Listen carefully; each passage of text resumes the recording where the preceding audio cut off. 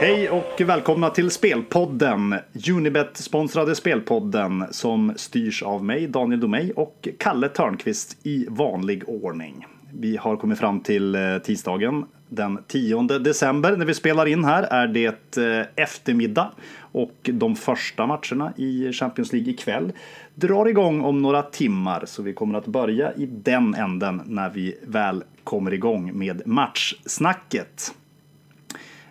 Vi kan snabbt summera förra omgången först dock. Vi hade ju 6 spel som sattes igång. 5 avgjordes då under helgen, 2 satt och 3 brände. Sedan har vi ju kvar då Atalanta, våran early bird, borta mot Shakhtar Donetsk här i Champions League imorgon, onsdag. Har vi något, ska vi börja i den änden kanske? Har vi något snabbt att säga om den? Har det hänt något nytt? Det har det väl? Ja, det har det.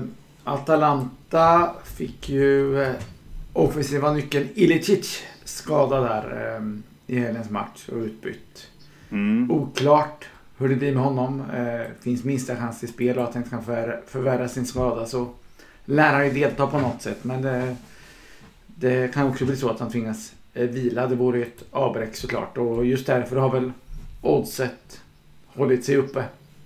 Ja, exakt. Vi var nog så att säga inne på rätt spår från början, men det blev inte så. Och det kan man i och för sig diskutera, för en del av vår idé var att de skulle vila lite spelare här i helgen, och nu gjorde de inte det, och då skadade han sig. För så är det. Hade han inte spelat hade han väl inte förmodligen varit tillgänglig nu, så det är som vanligt att de är mer korkade än man kan tro ibland, tränare och så här. Jag tänker coachmisstag ibland, sånt där som är så uppenbara även för oss amatörer. Ja, verkligen. De lever i sin bubbla. Man kanske ska ha respekt för det, att en vissa tränare vill inte hålla på och ändra för mycket i elvan och plocka för mycket, för det blir lite plottrigt totalt sett. Klopp har vi sett till exempel att det ska väldigt mycket till det för att han, när han börjat lite tycka med lite mer finkänslighet, börja rotera lite. Men så att det är i alla fall ett liknande odds, och jag tycker fortfarande att Atalanta, men det är klart, vi avvaktar. Spelar Ilicic så är det fortsatt ett bra spel, så skulle jag säga. Precis. Någonting nytt om Zapata där? Ja, precis. Vi pratade om att han skulle kunna bli tillgänglig äntligen då. Men det låter fortfarande lite som att han inte har kanske gått för fullt så länge. Och att det är tvek där alltså om han får speltid. Det måste vi säga. Ja. Vi avvaktar helt enkelt. Spelet är ju lagt sedan tidigare, och de som inte har lagt det tycker vi kan avvakta då och se vad det egentligen blir för startelva där för Atalanta. Vi kan väl säga det att Champions League var så pass intressant här den här omgången att vi har fokuserat väldigt mycket på just dagens och morgondagens matcher. Europa League, som vi ju brukar vara inne och talla på. Framförallt så är vi ju 100% med våra kryssspel där i Europa League. Det blir inte lika mycket Europa League-fokus i det här programmet. Vi har ju dock konstaterat att det inte finns något sånt här superkryss att plocka fram heller. Nej. Ja, men vi börjar väl ikväll då. Det är ju några matcher här som börjar tidigt. Ett par matcher då. Napoli, Schenk och Salzburg, Liverpool börjar 18:55. Där är ju Salzburg, Liverpool en riktig god bit. Inte bara två trevliga lag, utan tabelläget gör ju att det blir väldigt intressant att följa den här matchen. Pool blir ju topp 2 då vid minst 1 poäng, och Salzburg måste vinna då för att glida upp och ta sig till Champions League-slutspelet. Ja. Och Napoli gör väl processen ganska kort, förmodligen hemma mot Schenk, får man tro. Absolut, ja, men det måste vi räkna med att det blir avancemang och seger för Napoli där, vilket man kan behöva. Det har varit lite motigt här under hösten i ligan framförallt, och lite interna stridigheter. Men där är oddsen pressade, så där behöver vi inte fundera på. Men däremot i Liverpool så får man fundera på vad man tror på för matchbild. Det är klart att Salzburg spelar offensivt som vanligt, men det är väldigt inprisat, och dessutom så lär ju en del ha klickat över bara på motivationsfaktorn där man måste vinna. Men jag är lite tveksam. Jag tycker det är lite väl odds. Liverpool har trots allt ett genomgående bra försvarsspel. Även om man faktiskt har släppt in 8 mål hittills i Champions League här. Normalt sett så borde det passa Liverpool ganska bra att kunna ligga på omställning här kanske. Tre av de 8 släpptes in då hemma mot Salzburg. Det blev ju 4-3 på Anfield. Jag är ju lite lur här på att vi kan få se en liten stjärnsmäll faktiskt. Jag kan faktiskt se Liverpool skalas bort här från Champions League-slutspelet. Det är en liten varning, men ja, vi får se. Vi hoppar vidare här. Vi har ju vårt första spel.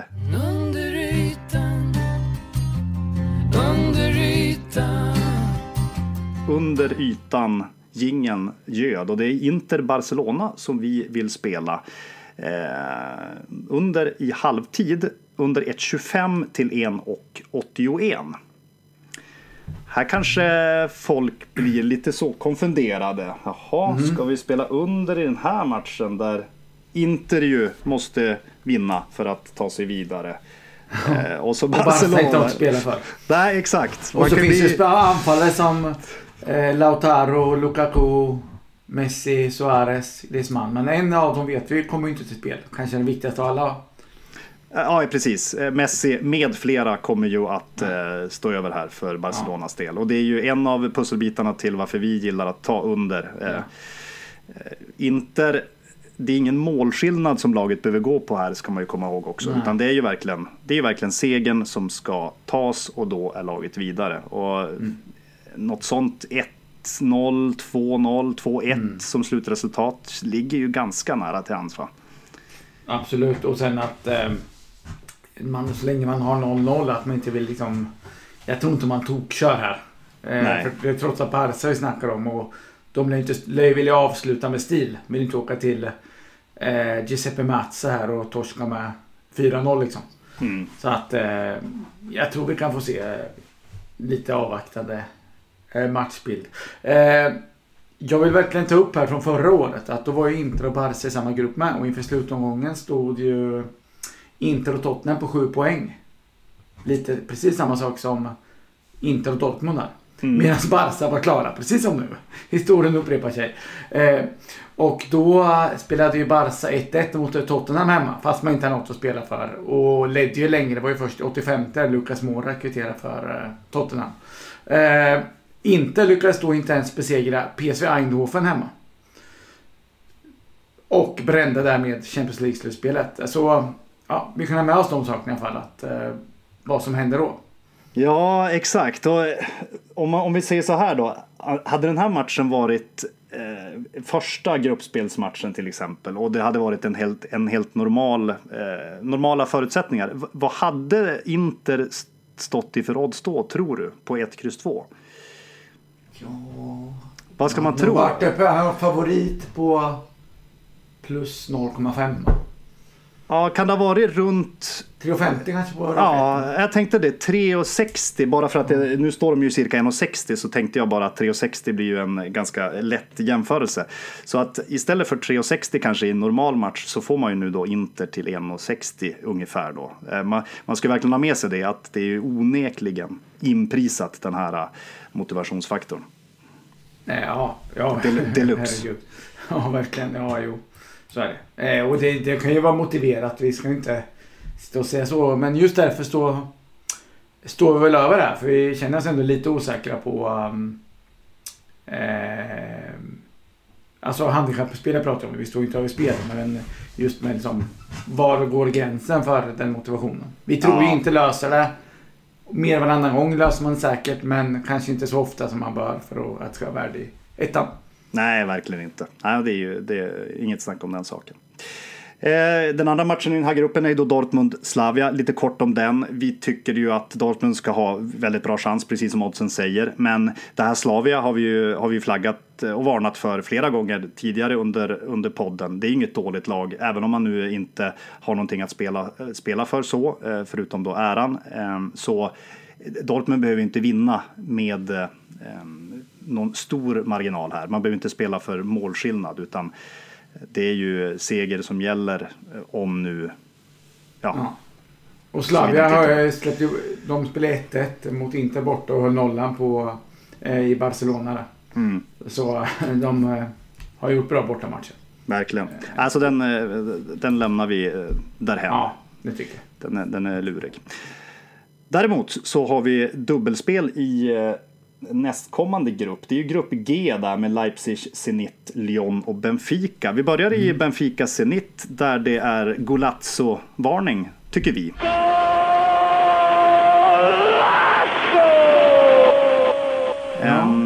Benfica har ju någon slags mellanår som du brukar säga. Har ju flaggat för att de inte är lika bra den här säsongen som tidigare. Och kanske framförallt då offensivt och ju flera stjärnenamn har tappats. Man måste gå för segern här dock. Det är verkligen bara 3 poäng som gäller för att kunna nå topp 3. Och Zenit är väl ett läge där man blir minst 3 med oavgjort. Och man behöver vinna om Lyon vinner sin match. Ja, precis. Så är det. Och det kan bli väldigt invecklade saker. Det skulle det kunna bli med inbördesmöten och mellan 3 lag och så vidare. Men det är ju inte lätt att liksom, ha koll på en annan match och gå efter det. Utan att man måste först och främst se till sin egen insats. Och med ett Benfica som garanterat måste vinna och ett Zenit som kanske måste vinna, så är det i alla fall någon gång kommer den här matchen explodera, det tror jag. Och Benfica dessutom kan behöva vinna med flera mål, så att är en bra chans att det här blir en kul. Och vi har Zenit saknar ju sin första målvakt här, Lunev, som ju bland annat stod mot Sverige här i Nations League i fjol. Exakt. Och sen, mittbacken Rakits, ja det är dit du ska komma inte. Rakitski är ju avstängd. Ja, precis. Så det är ju en rutinerad landslagsman. Även där och viktig. Men framåt finns det ju fina gubbar i båda lagen. Så att även normalt hade det här varit en öppen och match. Jag tycker liksom oddset med normala förutsättningar är rimligt. Och när vi då har ett lag här som måste köra. Så, de har 10 raka segrar i ligan också, så är Benfica, så de mår ganska bra. Så att det är en hyfsad känsla de kliver in här ändå, trots att de är jumbo just nu i gruppen. Ja, men precis. Och jag vill snabbt säga det också, att jag kanske bäsade Benfica väldigt mycket där i inledningen av den här uppsnacket. I och med att man har tappat Joao Felix och Seferovic och så vidare. Exakt, det finns ju, man kanske inte är lika starkt offensivt, det var dit jag vill komma den här säsongen, men det finns ju fortfarande bra offensiva namn i detta Benfica. Gjort mål i alla matcher har man gjort, ska jag komma ihåg. Ja, men över 2,75 där, 1,92, det har vi lagt i våran påse. Sen byter vi från över till under, och det är ett till underspel i halvtid som vi har fastnat för mellan Lyon och Leipzig. Under ytan. Asian under 1 till hela 2,40 vill vi testa. Leipzig är ju klara på kryss och Lyon är klar 2 på kryss om Benfica skulle slå Lyon. Slå Zenit, precis. Ja, exakt. Det blir lite väl krångligt här. Så här tror vi spekulerar i att det kan vara ganska avvaktande, kanske då framförallt i första halvlek. Och förr eller senare så kanske då Lyon blir tvungna att lyfta fram och så vidare. Men det brukar kunna te sig så i de här lägena att det brukar ta ganska lång tid innan den här lilla pushen framåt brukar träda i kraft. Ja, exakt. Och det är inte lätt. Lyon var ett riktigt stabilt defensivt här, om de tittar framförallt hemma i ligan här. Man släpper inte till mycket lägen i matcherna och sådär. Ändå kan man väl se Leipzig i alla fall stundtals vara lite spelförande. Man är riktigt bra slag, får vi säga. Normalt sett hade jag ju trott att Leipzig hade satt ett par bollar här, men när man inte riktigt behöver det så borde man kunna kontrollera där. Och jag vet inte, jag har lite feelingen för att vi kan sitta att den försäkring var med underrättar att om det skulle trilla in en boll så för inte så att någon kommer strunta i det här. Det kan ju vara så att Lyon faktiskt får in ett mål tidigt. Och det är klart man sitter farligt då, men nej, ingen känsla för gasning här. Och för jag menar, efter pausen då vet man ju hur läget är nere i Portugal där med den matchen. Exakt. Här kan man ju kanske vara lite med på live-knappen då. Ett live-kryss om man inte vågar ta krysset pre. Skulle Benfica till exempel leda med 2-3-0 i halvtid mot Zenit, då är ju det verkligen upplagt för kryss här mellan Lyon och Leipzig. För då klarar sig ju båda. Så det kan man absolut vara beredd på om man vill avvakta lite grann. Jaha, vart ska vi hoppa då? Ska vi prata lite om Chelsea-Lille kanske? Har vi något att förtälja där? Ja, men det har vi väl. Chelsea har ju alla möjligheter att gå vidare medan Lille är borta. Och det tycker jag är liksom, det är hela grejen med den här matchen. Motivationen. Lille har ju betydligt viktigare uppdrag här redan på fredag, va? Ja, exakt. De är ju faktiskt det enda laget av alla Europalag här som har match redan på fredag, ska ju komma sig ihåg.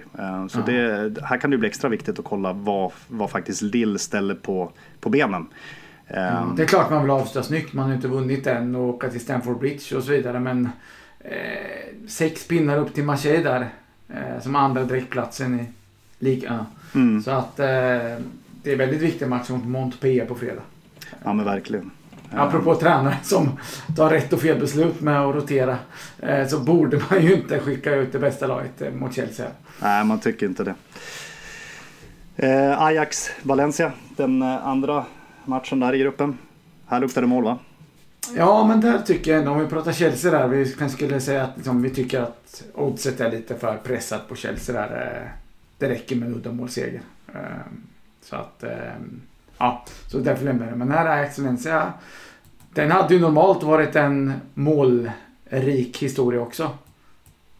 Tror jag, även om det varit första omgången här. Men nu är det dessutom Valencia som ja, med all sannolikhet, eftersom Chelsea förmodligen vinner då, så måste man ju vinna. Och att gasa i Amsterdam, det är kanske inte optimalt mot det här Ajax-laget. Vi så ställde om 2 spelare mindre mot Chelsea och skapade lägen till dem. Ja, exakt. Så att nej, men så risken finns att det blir lite mål på dagen. Där vi ska se lite, vi har lite info här. Promes är väl tveksam i Ajax, skulle vara ett offensivt minus. Medan Garay är ju avstängd hos inte Valencia, men Garay, ja, det är svårt det där. Men, eller Valencia kanske. Precis. Jo, men i alla fall. Så att lite defensivt minus hos gästerna där. Jag vet inte, vad säger du om priset? Vart ska vi köra den vanliga om jag väcker det mitt i natten och berättar läget här nu? Och vart lägger du totallinan? Ja du, normalt sett så hade man nog lagt den på en helt vanlig match. Så hade man lagt den på 3 jämna odds. Nu är den ju på 3,25 med i stort sett jämna odds. Ja, för mig är det är ju inbakat och jag är lite tveksam om det duger, alltså att kliva in på dessutom över 3,25 här. Men nej, men det är så sagt, det måste bli 4 mål för att få vinst och ja, det är kanske långsökt, men ja, men man kan väl i alla fall liksom, skulle den här vara mållös första kvarten 20 så kommer ju oddset liksom fortfarande vara, eller det kommer ju bli bättre och fortfarande Valencia piskan att vinna. Så det är möjligt att det här kan vara en live-variant också. Det skulle det absolut kunna vara. Imorgon då? Ska vi hoppa dit? Ja. Vi hade ju pratat om Shakhtar Atalanta där redan. Då kan vi ta den andra matchen i samma grupp. Zagreb, Manchester City. Och vi ska spela, och det är ett överspel som ni hör.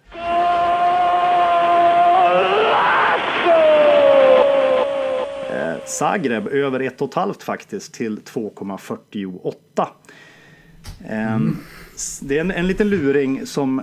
Ja, men det finns många goda faktorer här som vi kan plöja igenom. Zagreb är ju ett läge där man måste vinna för att ha chans på topp 2, och man säkrar ju dessutom då minst tredjeplatsen om man vinner.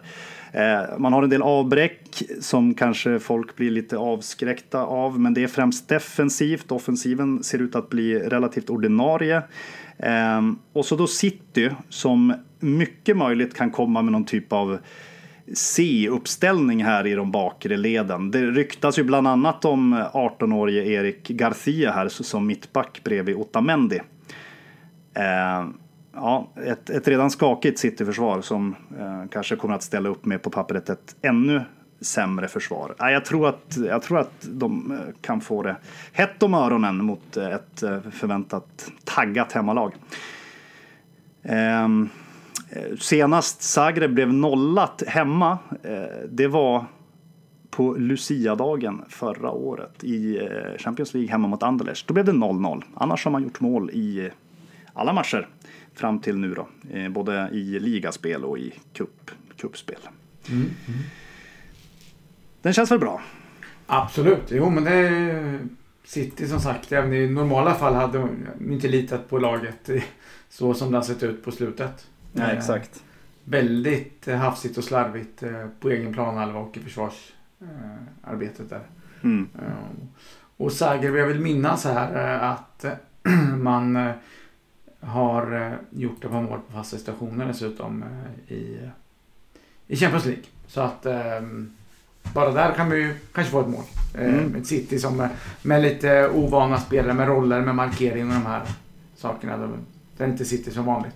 Nej, exakt. Och sen inte lilla extra kanske heller. Man har haft ett derby här nyligen och sen möter man Arsenal sen. Och, ja, nej, de här procenten gör mycket på en högsta nivån.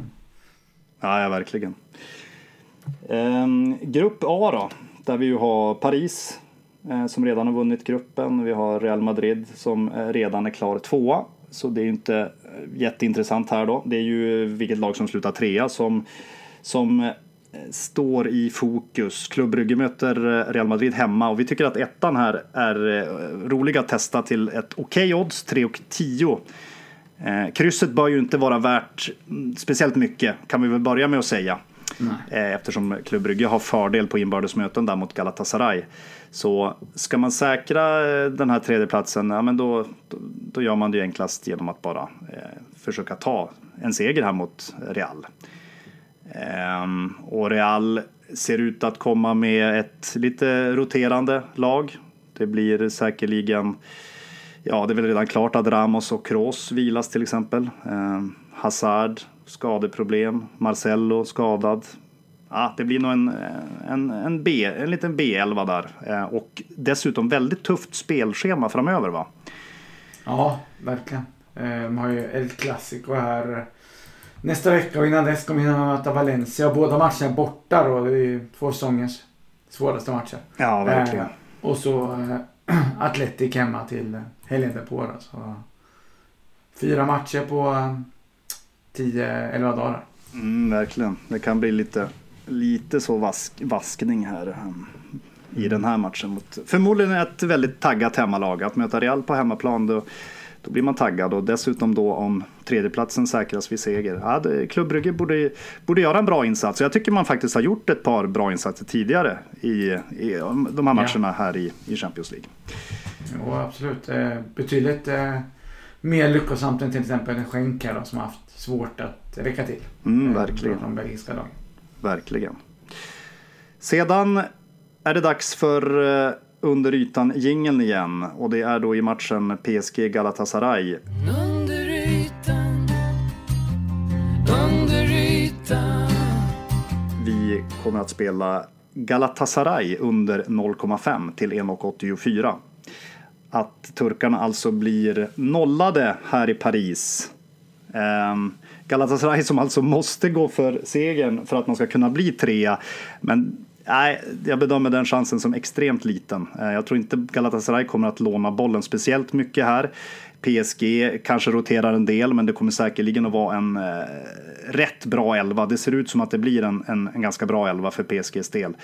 Och jag tror inte Gala har något att hämta. Speciellt då det är ytterligare en anfallsskada att rapportera om från det turkiska lägret. Adem Büyük, veteranen som ju har fått spela mycket på slutet på grund av andra skador. Han gjorde ju till exempel målet mot Klubb Brygge här senast då, i Champions League. Han har blivit skadad också. Så jag vet faktiskt inte riktigt vad man ska avisera framåt. Det kanske blir Belhanda som får ta någon typ av forwardsposition. För det finns faktiskt inte så mycket kvar att välja på. Andon är ju skadad. Fegoli, Babel borta. Ja.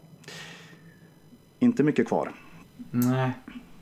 Ja, och sen vad sa vi? PSG har hållit nolla i 9 av 10 senaste matcherna.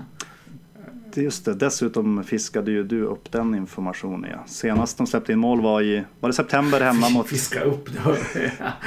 De var inte jätteexklusivt kanske. Jo. Ja, nej men precis. Det var ju den där Rems-matchen där som man släppte in 2 mål. Det har varit stängt.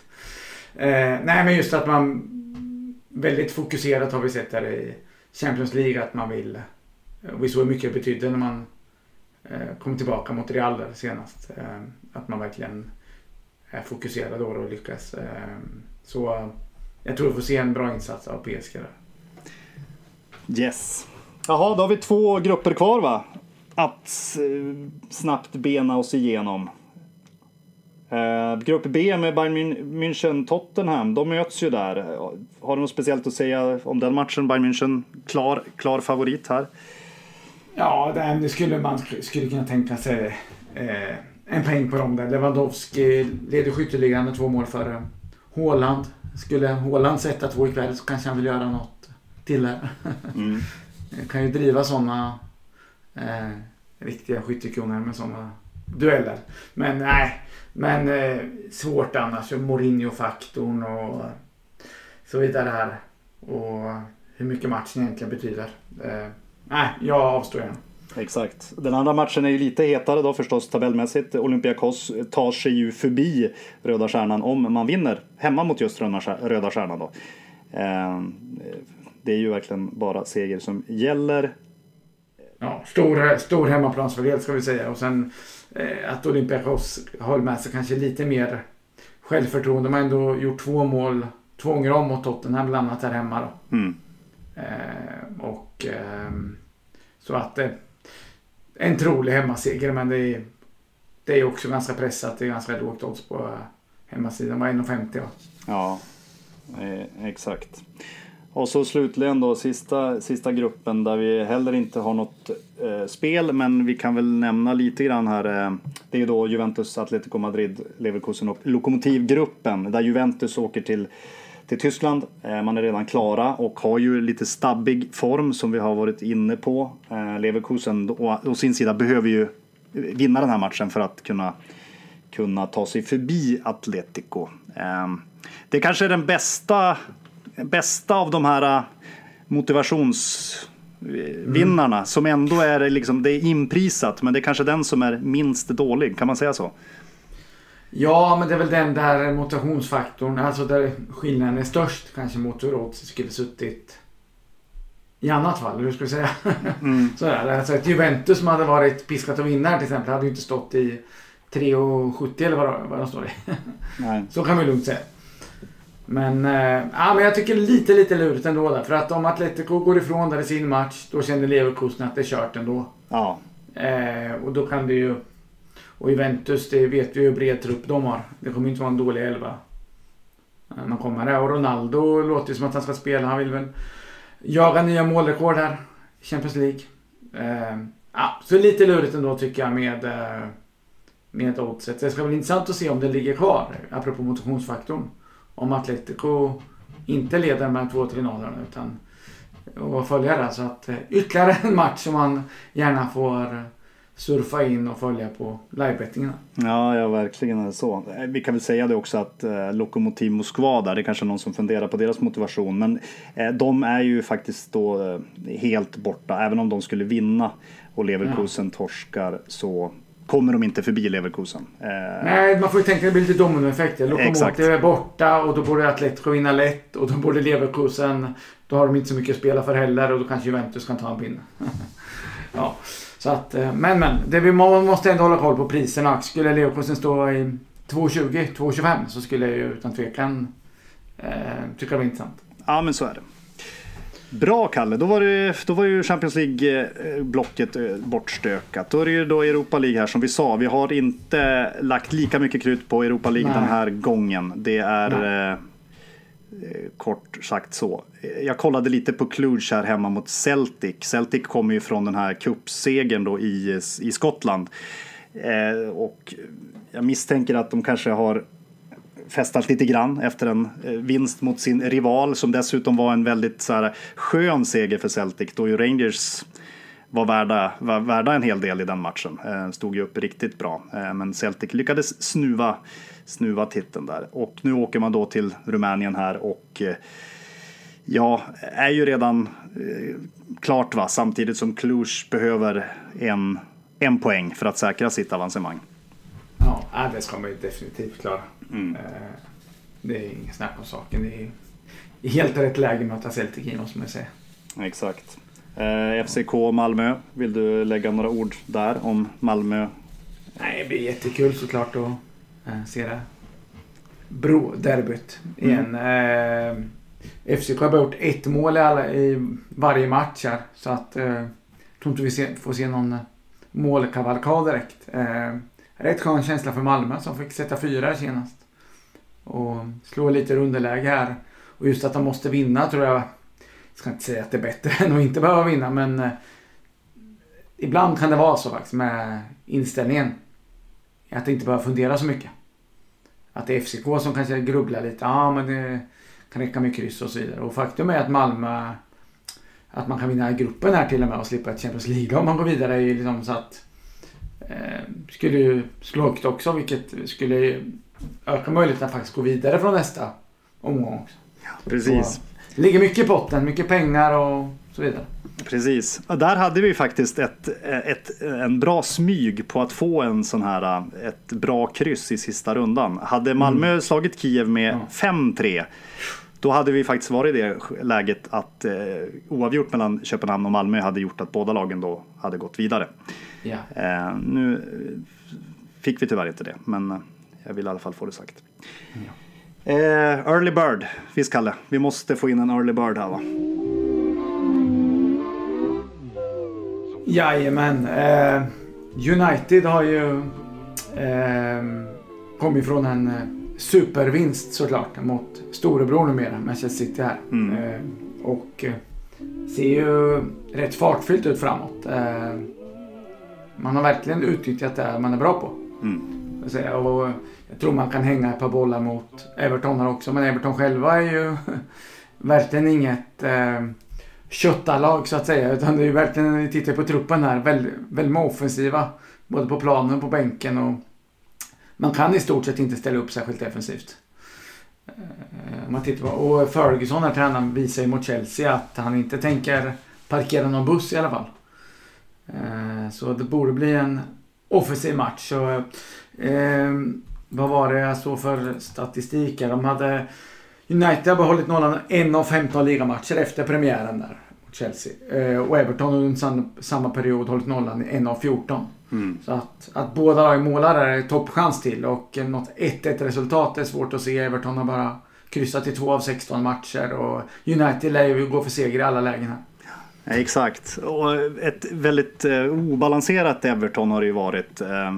Framförallt de här 2 senaste matcherna. Ja. Torsken mot Liverpool 2-5 och så vänder man då på steken och vinner hemma mot Chelsea 3-1. Man har gjort det med en uppställning som är väldigt obalanserad. Obalanserad.